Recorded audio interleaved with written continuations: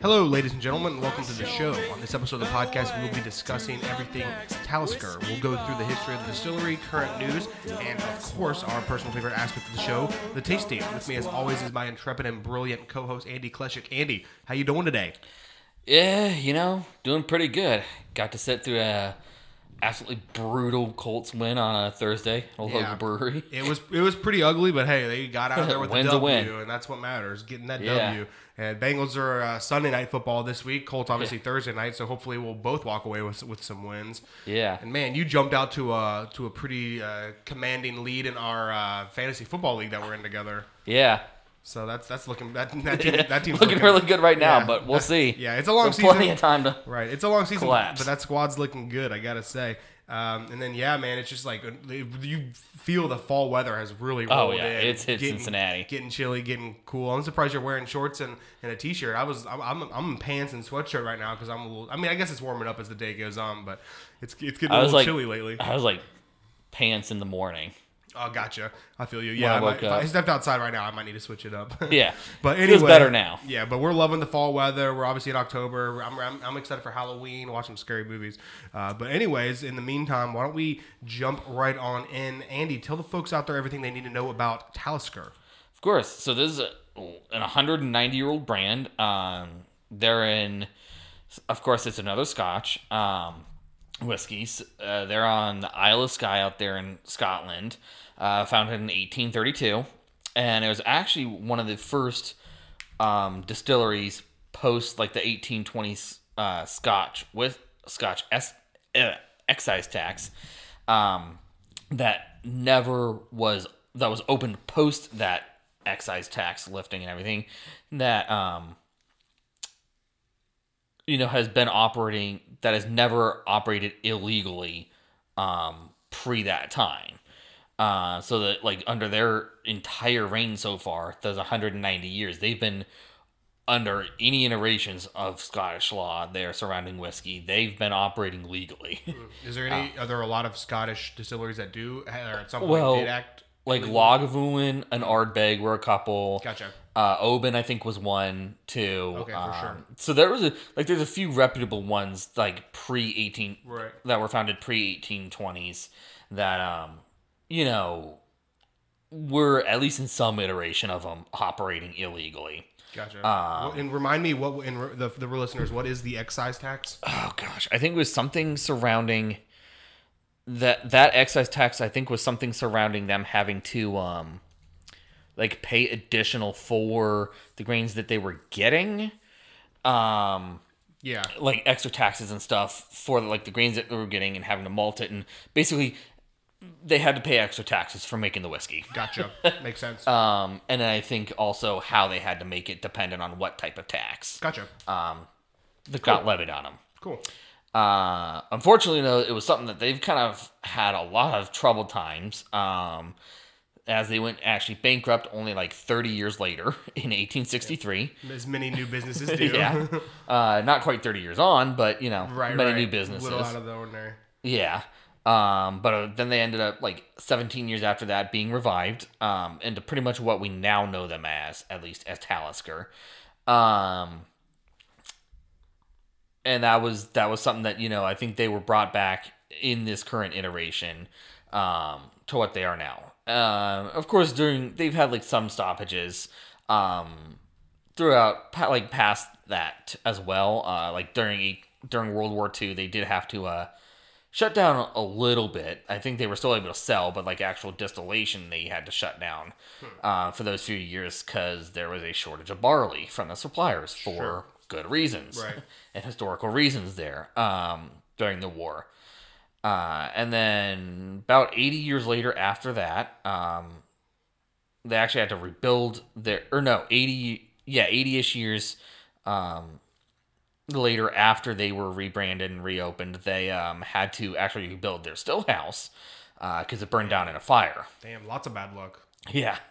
They've had some lot of fun events for them, sure. They're the Harrenhal of Scottish distilleries. Dang near, yeah. Maybe cursed a little bit. Yeah. Looks like they're doing well now, though. Yeah, they're doing well now. I mean, they've definitely. I don't know that they're like awards wise that's recognized. But everything's a lot more like as recognized as places like Lagavulin or Ardbeg, Macallan, anyone like that. Right. But they definitely are doing well for themselves. A lot more stable. Yeah, definitely. They actually in the 70s then of course they also closed down their malting floors in favor of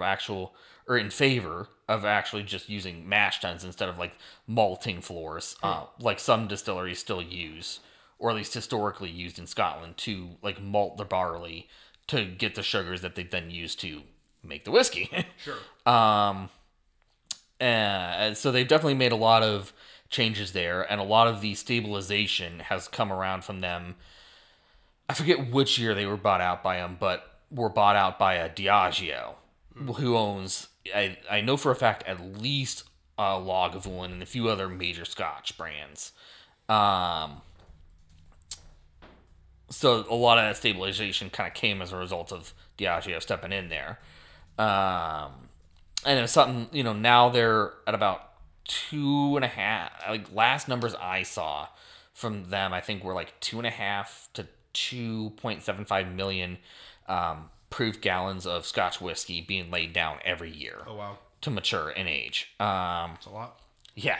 So definitely a lot. I mean, they're probably not as big as some other distilleries. I think Lagavulin and maybe a couple others are bigger, at least in Scotland. Gotcha. But definitely, I mean, that's a lot to be laying down. For sure. And they actually were, and this is something that they tout as a brand. They were actually, I think, one of the only, if not the only, legally operating distillery on the Isle of Skye up until about 2017. When there was, I forget which one it was, but there's another one that opened up legally to begin distilling there. I see one here, but I'm going to butcher it. Torabag Distillery? Torabag? I'm sure. Torabag. I think that's the one that it was, yeah. Gotcha. And again, they're another single malt Scotch distillery. So there's one origin, only malting barley. They're not making like blends or anything like that. Most of their stuff is around 8 to 11 years old that they'll be releasing. They also have a Talisker Sky and then a Talisker Storm, which the Talisker Storm is the one we'll be trying today. A few other like distillers editions that they'll release from time to time, and then a 25 and 30-year-old Scotch as well. So that's pretty much everything about the history of the brand and what they got going on. I mean, I know, like most Scotches, they're not exactly cheap. I mean, they kind of fall. They were like $60 or $65 here in the Cincinnati market. Gotcha. At least for the Talisker Storm. Yeah. So Yeah, Scotch is just expensive in general. Exactly. But That's not crazy. Yeah, that's not crazy for Scotch. I mean, that's on the cheaper end of. Yeah. That's on the more expensive end of everyday bourbons you can find, Right. but definitely on the cheaper end for Scotch. For sure, especially those top-notch brands. Exactly. So obviously, you mentioned this one's on the Isle of Skye.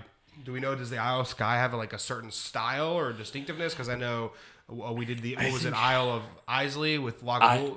Yeah, so because they had their own kind of style, so I'm kind of curious if we know if there's any differences and stuff like that. So Islay, as we were discussing, like with Ardbeg and Lagavulin, is definitely very much known for being very smoky, peaty. A lot of like you'll get like briny, seaweedy flavors from a lot of them, and that's because they're on the southwestern coast of Scotland, pretty much right out in. I mean, being on an island, like you're getting a lot of those Atlantic breeze and everything like that coming in, influencing, and then the peat that they use to malt the barley, to that smoke influencing it. Gotcha. I think the Isle of Skye is not its own distinct region. I think that's either in space. So there's five different distinct, and I guess this is a good thing to go over now. There's like 5 different distinct, 4 to 5 different distinct like regions in Scotland, kind of like what you can find in bourbon and like, or in America, like with American malt or like American whiskey versus like Kentucky bourbons, like Maryland or Pennsylvania rye, or like Tennessee whiskey, like with Jack Daniels. Yep, it's I actually have a list of it here. It's the five Scotch whiskey regions are Highland, Lowland, Speyside, Campbelltown, And then Islay. And then Islay. Yeah. And I think if I recall, the Isle of Skye is either in the Highlands or Speyside area, which will be kind of a lot more north. I mean, obviously Highlands. There'll be a lot more northward in Scotland. That'll be the two most northern regions of it. It is a Highland. It's a Highland. Yeah. So those in Speysides will be definitely a lot more known for, I think, being a little bit more floral, a little bit more sweet and fruit forward. Gotcha. If I recall. Yeah. Of what like the tasting notes you should expect to get. Yeah. But and we'll see if we pick those up in this. Absolutely. yeah, but again, of course, also now being on an island too, there might be some ocean flavors in there as well. For sure. Influence. Definitely. Cool. Did you hit all the different expressions? Yeah. Cool. All right. So as Andy mentioned earlier, we're going to be doing tasting the Talisker Storm here. Andy was, grateful enough to already give us a pour. So make sure you guys get yourself a pour and give it a try with us. Cheers. Cheers. I was always going to start with the nose. Very kind of like malt forward, but it's like when I think of it, it's kind of a little bit more like biscuit, like cookie in there, like a sweet vanilla cookie on that with some like jam or something, like a peach jam or something like that on it for me. I'm still getting a lot of smokiness to it, but not quite as much as what we were getting with the Lagavulin, with the Ardbeg. Still smoky, and I wonder if it's more smoky than some other other Highlands because of the fact that it's on an island.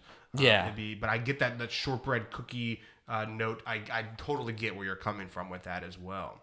Yeah, I kind of get like that shortbread, like vanilla cookie, like fruit jam, something like that on it. 100%. All right, let's give it a taste.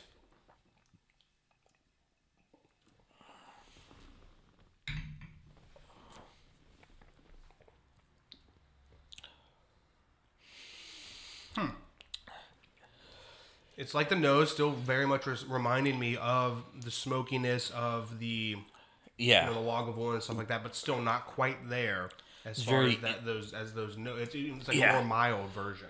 Yeah, it's definitely a very toned down. I would compare it somewhat in the smokiness to like a toned down Lagavulin 16. Yeah, like it's still there, but it is very much toned down in the flavor for me. 100%. Like I said, it's kind of just like a medium, almost like a medium body, medium burn on the tongue. Little peat, like medium peat, medium pepperiness. It's like kind of like in between a bourbon and like a Lagavulin type Scotch for me. Yeah, definitely. But it's good. I like it. I think it's definitely a better fit for me than the Lagavulin, just because I'm more of a bourbon guy than a Scotch guy. Yeah. I really like it a lot, honestly, especially for the price point. Just real quick before we wrap up, I always like to do my pop culture reference for every whiskey that we do. Talisker is one that's commonly in the HBO show Veep. The vice president and president at the time in the show, she regularly drinks Scotch, but Talisker is one of her favorites, and she's regularly drinking it on the show. As a big TV movie buff and whiskey buff, I always got to bring in the pop culture. Gotta bring that in, yeah. All right, any final notes for the episode? No. I mean, other than like just continue to listen to it, give us check us out. I mean, we're on I think most, if not all, major podcast sites. Give us a review, like share it with your friends and everything. Absolutely, we appreciate the support, I should say. All comments, like positive and negative. Yeah, like Andy says, Apple Podcasts, Spotify, really wherever you get your podcasts, we're available. Like he said, subscribe, leave a review, give us comments, share with your friends, do it all. Pour yourself another whiskey, and don't worry, America, we'll be here to drink with you next week.